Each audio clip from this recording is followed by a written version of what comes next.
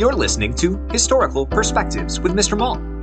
Learn about life by looking at our history.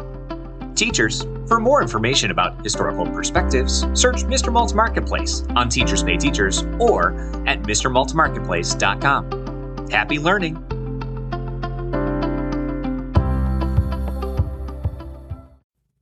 World War II.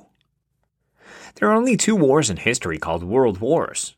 They are World War I and World War II. The most powerful countries on Earth were involved in both. Although many other wars have lasted much longer and killed many, they are not considered world wars. World War II began in 1939 and lasted 6 years. It started 21 years after the First World War, and it was more deadly. Before World War II, countries were already attacking each other all over the world. Powerful countries like Japan and Germany were taking control of land that wasn't theirs. World War II officially started when Germany attacked Poland in 1939. Britain and France wanted to protect Poland, so they declared war. Two sides were formed. Siding with Poland were the Allies. They included Britain and France, and eventually the Soviet Union and the United States and China. The other side was the Axis, and mainly included Germany, Japan, and Italy. World War II used tanks, warships, and warplanes heavily. Powerful atomic bombs were also used for the first time. More people were killed in this war than in any other. Estimates are between 60 and 80 million, with many of those deaths being civilians. Civilians are people not involved in the war. The countries of Poland, Russia, and China suffered the most losses overall. Germany's army was led by a man named Adolf Hitler. He and his Nazi party wanted to take over all of Europe. He believed that he was better than people of other races, religions, and abilities, so he killed people for not being like him. One of the war's most horrific facts is that more than 6 million people were killed simply because they were Jewish.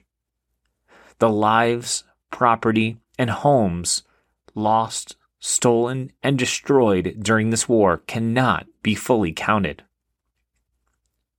In 1941, the United States joined the war after Japan attacked Pearl Harbor in Hawaii.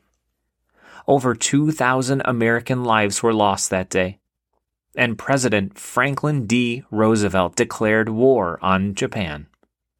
Sadly, Japanese Americans in the USA were then imprisoned simply because they were Japanese. The prisons were called internment camps, and some people of German and Italian heritage were also sent there for the same reasons. They looked like people fighting for the other side. Also happening at that time in the U.S. military, soldiers were separated by skin color. Black troops fought separately. The most famous black soldiers were fighter pilots called the Tuskegee Airmen. They were an important part of beating the Axis powers. The war officially ended with surrenders from Germany and Japan. Two countries in the winning Allies became superpowers: the United States and the Soviet Union. Although cooperation between them helped win World War II, their shared distrust and opposite political views remained. Eventually, tensions between them became the Cold War. But that's a totally different kind of war. As Martin Luther King Jr. said, "Wars are poor chisels for carving out peaceful tomorrows." What, then, is the right tool for preventing World War III? Thanks for listening to this Historical Perspective. If you enjoyed this episode, be sure to subscribe.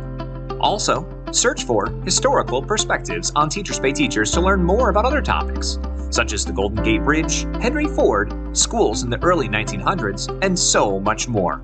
Happy learning!